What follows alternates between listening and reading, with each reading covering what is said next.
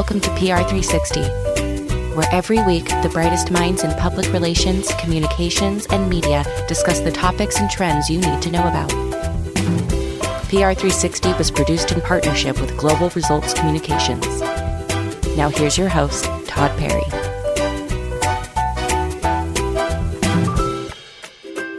Hello, everybody. It's nice to meet you. My name is Todd Perry, the new host of PR360.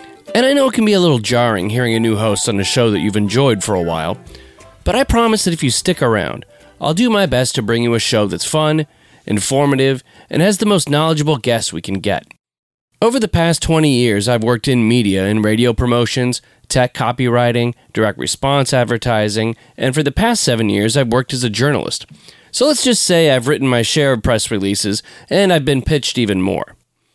I got started in podcasting back in 2008 as a hobby doing comedy shows with my friends, but then I got more serious and moved on to topics such as philosophy, historical documentaries, and currently I do a news commentary show called Upworthy Weekly with Allison Rosen.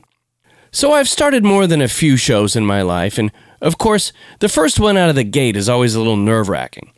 But the good news for me, and for you, is that for my first show, I have a wonderful guest that's going to make this a breeze. It's Laura Metzner, the Managing Director of Global Results Communications. Laura's been at GRC for nearly 14 years. Previously, she had executive-level positions at Springbok, Cohn & Wolfe, and Gollin Harris, where she worked with clients including Verizon Wireless, Ericsson, Coors Brewing, and Target. She's also worked at Ketchum PR, where she led programs for Nokia, Siemens Networks, and IBM. So, Laura, did I miss anything?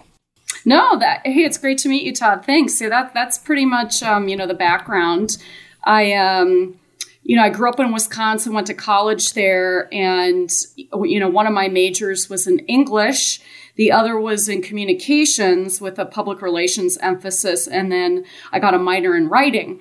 And I didn't get into PR right after college. I worked in sales and did some other things, and then got into PR in the late 90s when I was living in Dallas. That was the job at Springbok, Cohn & Wolfe, which was an agency that specialized in the tech industry. Okay. And this was, during the dot-com boom, which was a really exciting time to be in PR. I mean, companies were like flush with cash from venture capital companies and private equity firms, and the stock market was off the hook. And so we really had some wild and crazy times.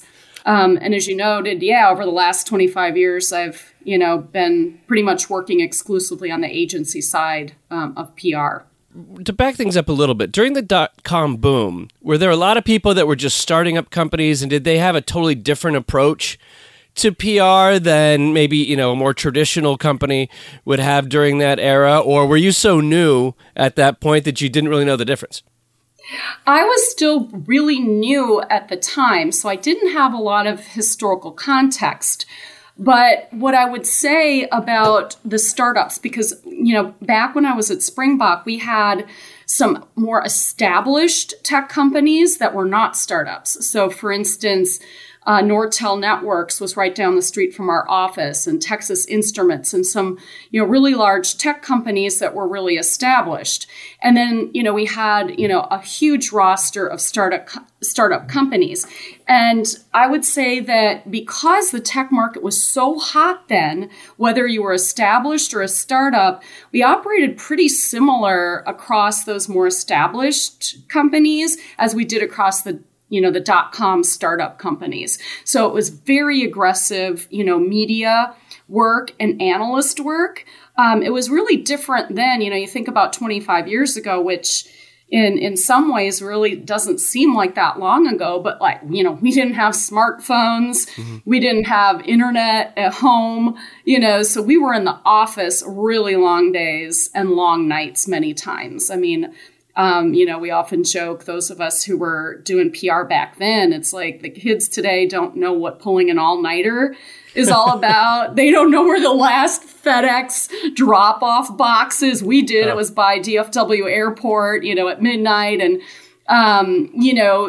we used fax machines. Right. And, we still got, we were still good and got a lot done. It just took a lot longer, to do everything. And of course, the media landscape was different. Right. Back then there weren't any blogs, there was no social media. So, you were pretty much targeting, the Wall Street Journal, the New York Times, USA Today, a bunch of trade publications, a bunch of the technology trades. And, that was a time when not all publications even had their content online yet. Right. So, we had, print publications coming into the office every day. We knew which ones were arriving every day. We had a huge publication library. The pubs, people would race to the mailbox to get that day's issues of stuff. And you'd have like a Post-it note on the top of it with a routing list and, Post-its all over with like client coverage, competitor coverage, stuff we were going to have to either present to the client as results or explain to a client. Let's say we were missing in an article that we should have been in, and we'd have to do some explaining. So things are obviously a lot different now. We don't have as many print publications laying around and as what we did back then. Was it easier to maintain relationships with journalists at that point because there were just less of them, or things were less dispersed? Or there were actually, it would be interesting actually doing a comparison of, the number of actual reporters. It's probably fewer than there are today, but there were more reporters at the outlets than there are now. So a lot of those outlets are still around, and the staff size is much smaller than what it was at the time. But back then, reporters were more inclined in that generation to pick up their phones. So a lot of our pitching was done on the phone, and we could get reporters to pick up. Now, if you didn't grab their attention in the first, 30, 45 seconds, they might hang up on you or tell you, hey, call me back. I'm working on a deadline. Even if they weren't, they would do anything to get off the phone. But, we had really good relationships. And I think a lot of that came also from the fact that we did so much reading, right? We were reading these publications every week, and we knew exactly what the reporters were writing about. So we knew who to pitch and what to pitch. And I think for a lot of PR practitioners, they've gotten a little bit lazy, I think. Often when you get busy, maybe this isn't a lazy thing, but you get really busy, and reading is oftentimes the last thing that you do. It's on your to-do list and you never get around to it. So I think sometimes PR people aren't as in tune on a day-to-day, week-to-week basis with what the reporters are writing about. And obviously, if you're really in touch with what they're covering and how they're covering companies and what they're saying and what their opinions are about an industry or about different companies, it's easier to establish a relationship, right? Because you're intelligent, you're speaking intelligently, and you're not just a PR flack, the kind that get a bad reputation. Yeah. So now that we've kind of looked at where we were back in the late 90s, early 2000s, it's the first episode of this podcast for 2023. So I'd love to get your take on what are going to be the big trends in PR and comms going on this year. Yeah, well, I think the biggest thing is, and this is going to affect how, PR practitioners kind of approach either their company or their clients if you're on the agency side. I think this is going to be a year when most companies are going to be trying to do more with less. Okay, whether it's less money, fewer people. I mean, we've definitely been, hearing in the news, about the different layoffs, throughout the tech sector, not only the tech sector for sure, but a lot of companies within the tech sector from, really large to small are, doing workforce reductions. This could certainly impact marketing and public relations budgets.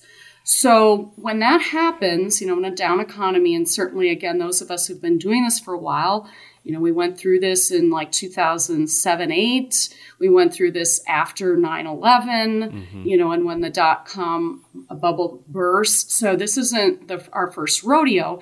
And when you're in a down economy, delivering value in PR is critical. It's always important to show value in PR, but in a down economy in particular, it's critical. So this is a year, not only to deliver value, but to show the value. So we need to report on our activities. It doesn't just mean we're delivering it, but we've actually got to show it and showcase it to the right people, right? So it's our activities, our results, the outcomes, and we're going to need to get creative. And they say necessity is the mother of invention. And this will be the year to showcase that. And being creative, doesn't cost a thing. You just need to put some collective minds to work. Sometimes you got to be creative about how you get things done within, let's say a reduced budget. But, the creativity process itself doesn't cost, a thing. Real quick, can you give me a recent example of ways that GRC has been creative in order to deliver for a client when you may not have all the resources, or you really just have to think out of the box? Mm-hmm. Well, I think it goes back to what the company's or the client's goals are, right? So, whenever we develop a PR program, it has to be designed to support the company's business goals. So when we're looking at, let's say, budget reductions, we've got to look at, well, what are those top goals to ensure that we're not doing, let's say, sometimes we've got a huge budget, you can do everything, right? And you're not so focused. You can do a lot of things. You can do a lot of things well. Maybe you're going to do certain things better than others, or spend more time on A, B, and C than you are on D, E, and F. So when budget is an issue, you've got to look at what those top goals are and keep things focused on those, I would say, is the number one thing. Obviously we had to do a lot, like when we navigated through COVID, and, fortunately, we're starting to see the other side of that now, and events and trade shows are coming back. But when we couldn't do meetings in person, we couldn't go to events, and we had to look at other ways to do our storytelling, so we were doing a lot more like online events. We were doing a lot more like original research and surveys and content, like a lot more development of content that we could push out, to the press to help them. Again, there were a lot of layoffs among the journalist community, in 2020, and that continued even into 2021. So you've got reporters also needing to cover more with fewer people. So the more that we can do their content for them, we can still help to, drive results and get, media coverage, get the media coverage even when we don't do events. I mean, oftentimes when we go to an industry event, we'll have, 25, 30 press interviews. And if you don't have that event, you got to make that up in some way, and so that relies upon good content, good news to work with. Mm-hmm. And also for the clients you represent, let's say that due to this economy, for some terrible reason, they have some sort of layoffs, right? And they want to, protect their image at the same time. What are the best ways to address that? Because I know if McDonald's lays off a whole bunch, not that franchise doesn't really work, that logic doesn't really work, but a well-known company lays off a whole bunch of people, obviously that's going to get much more press than if they hire a whole bunch of people, right? So it does. What's the best way to address that publicly? Right. And certainly this is, PR professionals need a seat at the table with the executive suite when they're going through any reductions in force, because obviously we can really help to finesse, those messages, whether it's the messages that go internally to the employees, Like oftentimes the CEO will send out, an email. Oftentimes HR is sending those messages out. There are communications that typically need to go to customers and partners because oftentimes their contact person will change. And then obviously you need to have, various standby statements at the ready in case there's something that needs to be communicated externally if the word gets out, whether it's on social media or within the press and analyst firms. What has been often said about reductions in force, not just in 2023, but this has been always true, is an element of empathy and emotion coming directly from the top, from the CEO down, and talking about the difficulty of the decisions that had to be made, communicating why these decisions were made, and having that human expression, speaking like a person and not just a company, right? An impersonal or a depersonalized kind of language. And ensuring that you're thanking and acknowledging, the contributions of the people, what you are doing to help support them.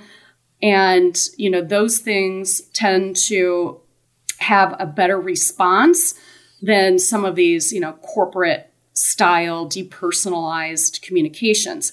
Sometimes those things make it out into the public. If people were to Google right now, CEO layoff email, people will find, I'm not going to name any company names, but people will find several of these emails, the good and the bad ones. As well, because the press has covered some of these over the last few months. And oftentimes it's, these are leaked to the press or other online communities, Reddit, Glassdoor, wherever, by, the, individuals who were laid off and, didn't appreciate those communications. And then some of those good or better written letters, have actually had some compliments from people who were laid off who said, well, at least, this was a nice message, at least this was, I'm disappointed, but,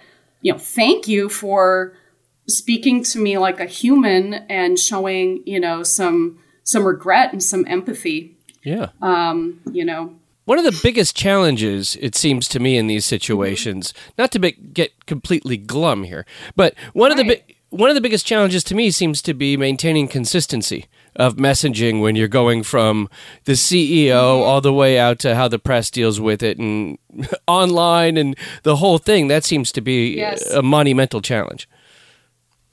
It is. And this is, again, why, you want to have, your PR team involved to ensure kind of consistency across all of the different stakeholder communications pieces, because if you make a change in one place, there's a ripple effect.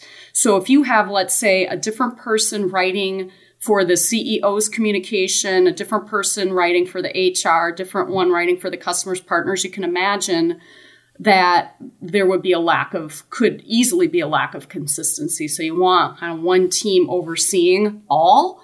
And the other thing is you got to get your facts right. Okay. So, oftentimes it's, when you're doing reductions in force, it's, a percentage of employees or numbers of employees. You want to make sure that you're getting the right facts, and that, again, if there's multiple different places that this information is getting communicated, that you've got the correct information in all of the various, in all the various pieces. Yeah.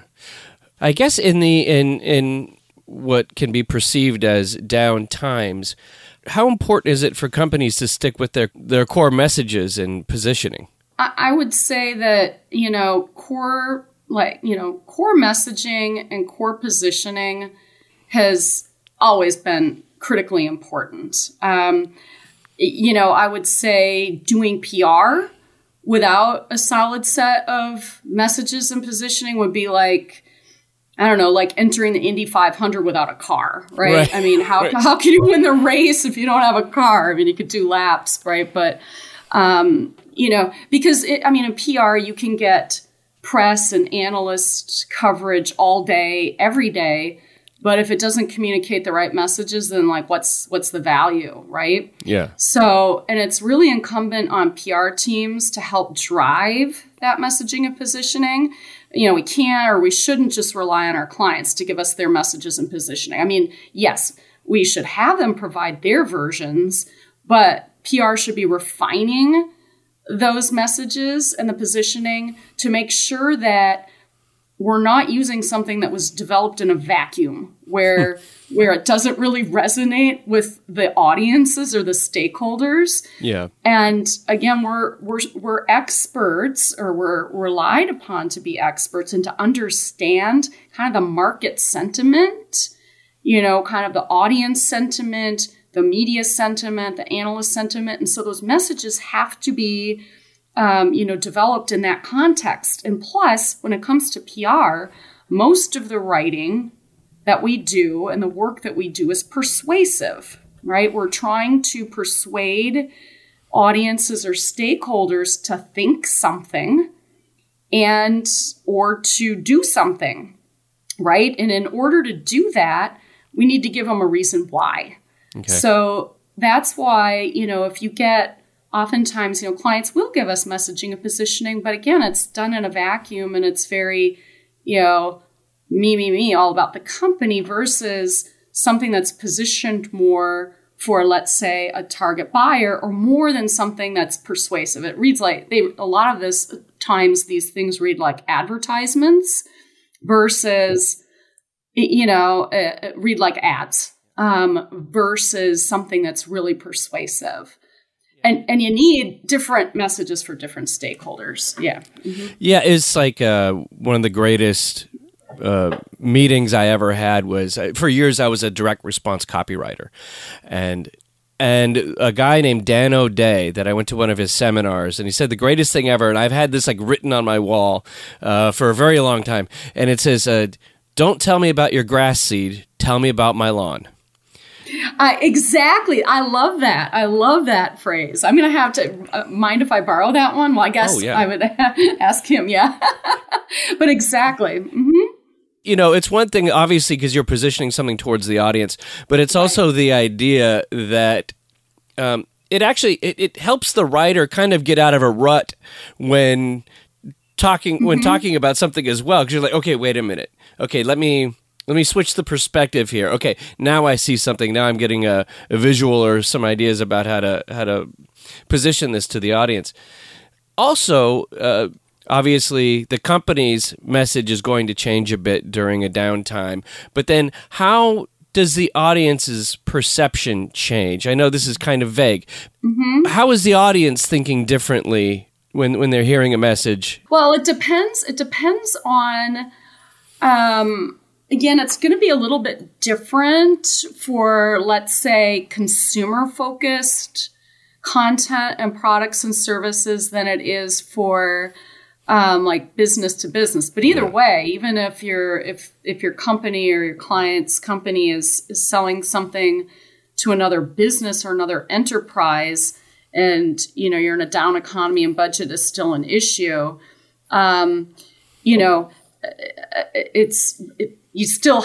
still needs to potentially be a revision to the messaging.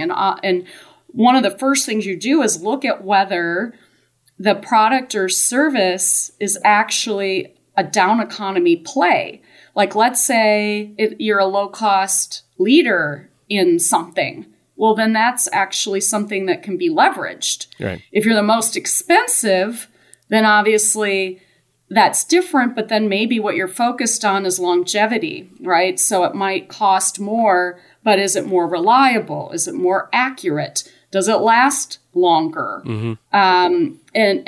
And all of those things ultimately then will save you money over time, right? So you've got to look at that kind of, what is that economic message? Or is it an investment that is going to help you grow your business in some way, because now you will be able to do A, B, and C. So that's how we approach the messaging.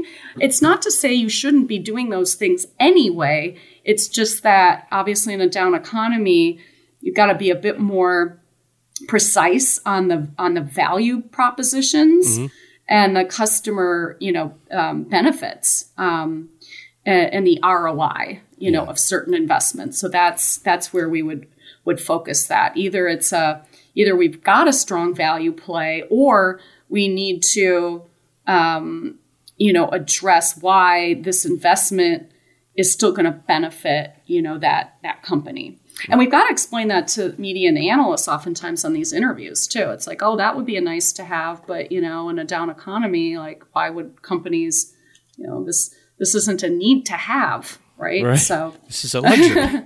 Yeah. Just to pivot a little bit, how do you see social media changing in 2023? Yeah, I think there too, it's always a great tool to amplify your messages. It's a good way to get connected to and engage, with the right audiences or the right people, whether it's customers, partners, it could be influencers there too, media analysts, investors, employees, potential employees for recruiting. But it's also a really good tool for crisis and issues management. Got it. In fact, sometimes it's through social media that you find out that you've got a problem, or it's on social media where employees who were laid off are posting things. So social listening is really, really important. Sorry, when it comes to social listening, it's very interesting to me about the volume of messaging that somebody might be getting, say, on Twitter about an issue. And how does a company look at that and gauge whether those 10 people, you're going to make a move because of that, or whether that's just background noise? I kind of have this theory where, like, if you made 100 fake Twitter profiles and went after any company about anything, you could probably get them to change something just because there's a skittishness that people have about that kind of reaction. Sure. And we'll see things, sometimes, for clients on like Glassdoor, Reddit, things like that. And we will, there are certain things that perhaps we're not going to respond to. And if we don't respond, it's typically because, or we're gonna try to direct message with them versus respond in a public forum. It just depends on the sensitivity of the information and the contents of the messaging. But sometimes we will post, directly, and it'll be based on, you can remove some of these things, not all of them. You can't remove, some of these things, at least not on like Reddit or Glassdoor. You can certainly remove from, your LinkedIn or from your Twitter, but we won't even always remove negative feedback. We'll instead respond to it, with, let's say, sometimes it's misinformation, and we'll correct that information, and then offer to go direct message, to, resolve, or, if it's just, a difference of opinion, things like that we will, oftentimes respond to, and versus deleting, because that can cause like retaliation, and they can find other channels where you can't erase or delete from, right? So you don't want to start, those kinds of wars either. And that's one of the key benefits of social media is a two-way conversation. So if you're a company that only wants to broadcast, well, social media is really not, some companies, that is what they do, but there's not a lot of transparency in that. And a lot of people don't trust that. If all you're seeing are the positives and none of the negatives, we don't consider that at GRC to be a best practice at all. We're coming up, it's about the end of this here, Laura. But, in the beginning, we talked a lot about, potential, down economy coming and how do we react to that. I'd like to end this show on a positive note and say, what are you most excited about in 2023 in terms of the PR world? Yeah, I mean, we are excited about this year. We have no fear over here at GRC. And I would say that we're excited about getting back to the basics, messaging, message refinement, more compelling writing, getting back to conferences and events, and, really good media strategy and good media relations. And, we just, the last 2 years, we've conducted an annual survey of reporters, like about 1,000 reporters in 2021 and in 2022. It's our annual PR media report, which we call Shifting Attitudes Towards Public Relations and the Challenges of an Industry in Transition. And, we polled, broadcast reporters, digital, print, bloggers, across, globally, across, a lot of different industries, tech, but also consumer, entertainment, business, automotive, healthcare, and so on. And both in 2021 and 2022, journalists said that their biggest challenge is the battle for reader attention. Mm-hmm. And the other one for them is having to produce more content with fewer people and resources. Mm-hmm.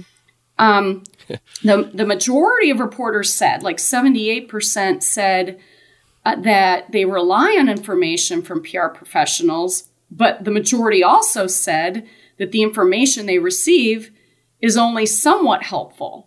Mm-hmm. And 11% of them said that the info they receive is not helpful at all. So that's a problem. And then the other issue is that 66% of them said that they receive inaccurate information from PR. Oh. They also, the content that they most use and want are press releases, but they often pass on them because the content either doesn't align with what they cover or it's too promotional. Yeah. So, they said that the top two things from PR that need to be improved are respecting and understanding what the journalist wants or needs. And then this is a scary, kind of a scary thing. 25% of them said that the number one thing that needs improvement is responsiveness. Mm. Again, that's unacceptable. But the good news is that all of these things are fixable. We can, write better press releases. We can get our facts right. We can do our research and make sure that we understand the focus of a specific outlet and a specific reporter so that we can target better. And it's in our control to be responsive, get back to the reporter, in a timely fashion. And, the way that, our leadership team here at GRC has been talking is like, these are the basics of PR. I mean, writing a good press release, knowing what the reporter writes about, knowing what their outlet covers, and being responsive and timely is all just the basic fundamentals and the stuff we were doing 25 years ago. Okay. And we've got more tools now, than we did then. We can actually, go home and connect to our internet there and be responsive from there versus having to be in the office until 10 or 11 at night, like we used to. Yeah. So, well, I hope that. I hope that these insights that you guys have come up with will go on to benefit the industry as a whole. Yeah. Yes. And we hope people will download the report. It's on our website at globalresultspr.com, and it's free, to download it. It's, there's a lot of good info in that report for PR practitioners, whether you're in-house, you work at an agency. We're going to do, another survey this year, this summer. So we'll have, looking forward to doing our 2023 report. And we're going to do some more, in addition to just some survey questions, we're going to do some more, have bespoke conversations with journalists to have a bit more, content, not just survey results, but actually some additional direct insights from reporters. That's great. One thing, this may seem a little cynical, but I will say this. As someone who does a bit of writing myself for some popular online publications, here's one thing that journalists always loves. huge fat quotes. Like, give me some. I want a 145-word quote from somebody, because you know what? Sometimes I only have so many. I have an hour to write 500 words. You give me 145, and we'll keep an ongoing conversation for years to come. I know. Yeah, quote writing is in these press releases. Oh my gosh! I mean, some of the quotes are they're horrible, and that's one place again. If we can do better, right? I mean, having a CEO, one of my pet peeves is we're very excited to announce. I'm like, of course, this is stating the obvious. If we weren't excited, we wouldn't be doing the press release. Say something of more value. Right. Yeah. That's, that was another one of those things where, like, in direct response writing, like, never start an ad. Yeah. Never start a radio ad with at blah, blah, blah. We're happy to announce, because you know what? Your audience isn't happy for you. They don't care. Nobody cares. That's number one rule in communications. First of all, nobody cares. Mm-hmm. How do we make them care? Right. Laura, I'd like to thank you so much for this time, and hopefully we can chat again soon. It's been a great time, and thank you all in the audience out there for listening to my first episode of PR 360, and we hope you come back next week to check out the next show. Love it. Thanks so much, Todd. Great to talk to you. Thank you. PR 360 was produced by Todd Perry in partnership with Global Results Communications. Follow them on all socials at Global Results. Follow Todd on Twitter at Todd A. Perry. That's Todd with one D. If you enjoy the show, don't forget to leave a review wherever you get podcasts. Talk to you next week.